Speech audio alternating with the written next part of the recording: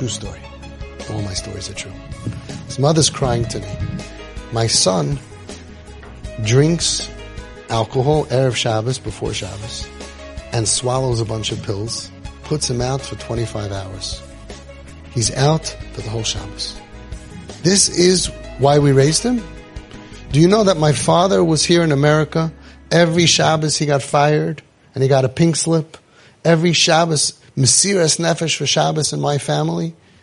And this is what his Einikel does. This is his Shmira Shabbos. Disgusting that he's so disgusted with Shabbos that he can't even be awake for it, and he puts himself out. So I told her, you got it all wrong. He knows that if he's up, he'll break Shabbos. So he's willing to kill himself for one day a week to protect Shabbos. He would rather be dead for a day than to break Shabbos. That's from the schus of your father. That's his Miseeras Nefesh. On his level where he is, he'll smoke on Shabbos, or he'll smoke weed on Shabbos, or he'll be on his phone on Shabbos, and he doesn't want to. And he has no breira because of the pain that he's in. He has no choice but to decide to commit suicide for 25 hours. If you look at it like that, you know the respect you should have. If you understood his real choices, you think his real choices be like us and healthy, or run away. That's not his choices. Laida, unfortunately, something happened to him. Those aren't his choices. His choices is, I'll be like my friends and I'll be Mechal Shabbos, and I'm holding on with all my might. I don't want to be Mechal Shabbos. I'd rather be dead. He's a hero. If Shabbos was 2 days, he would do it for 2 days. And if it was 3 days, he would kill himself for 3 days. He doesn't want to. He's holding on to everything that he can. It's a whole different understanding of what the reality is. And nobody can know this reality unless you go out and do the work. You go on the street without any agenda, without any judgment, and work with the kids on the street and listen to them. For 10 years, you'll see everybody doing that agrees. Everybody doing that agrees.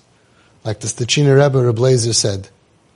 He said that the reason that these kids can't keep Shabbos is Yom Menucha. And they have no menucha. They have no internal serenity, no internal rest.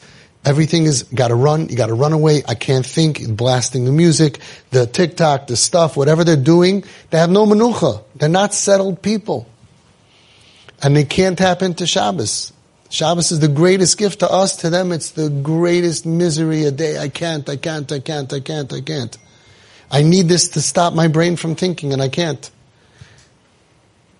But sensitive askonim and sensitive gedolim, like we spoke about from your father, big Talmud of Ramosha Feinstein, they looked at it differently. We have to learn a new sugya, unfortunately, because we have so many kids that are dying. We have so many kids that are in pain. They have nothing against Shabbos. They wish they could function, and it doesn't matter what they say. It's after so much pain caused by Shabbos, caused by Yontif, caused by Yiddishkeit, they can't. And this tzaddik is numbing himself, and because we didn't understand him, we think he's a Rasha. I'm looking all over, I'm searching for 20 years for that Rasha. I am so impressed with the Off the Derech kids. If you just don't have judgment, and it's easier if it's not your kid, I understand. Okay? If you just listen to them, and you with them, and you breathe with them, you just live their life and hear them, and they open up to you, and you win their trust, and you hear their stories, they are our greatest heroes, and they are showing something to Hashem that we can't. They're showing how a neshama could still hold on, because they always do something amazing. They always do something amazing to hold on to Yiddishkeit. So many stories in our group, all of a sudden the kid will do something. The kid will... They're showing, Hashem is showing that you could beat down a neshama and make them want to die, and they have so much pain, and they still hold on, and so many of them come back. And our job is to help them survive. We should be the kindest people in their life. Nobody should compliment them more than us. They shouldn't be able to get a smile from anyone in the world more than Tati, or Daddy, or Abba, or Mommy. The fathers have the most power. When you give your kid validation, I'm proud to be your father, you're breathing life into him.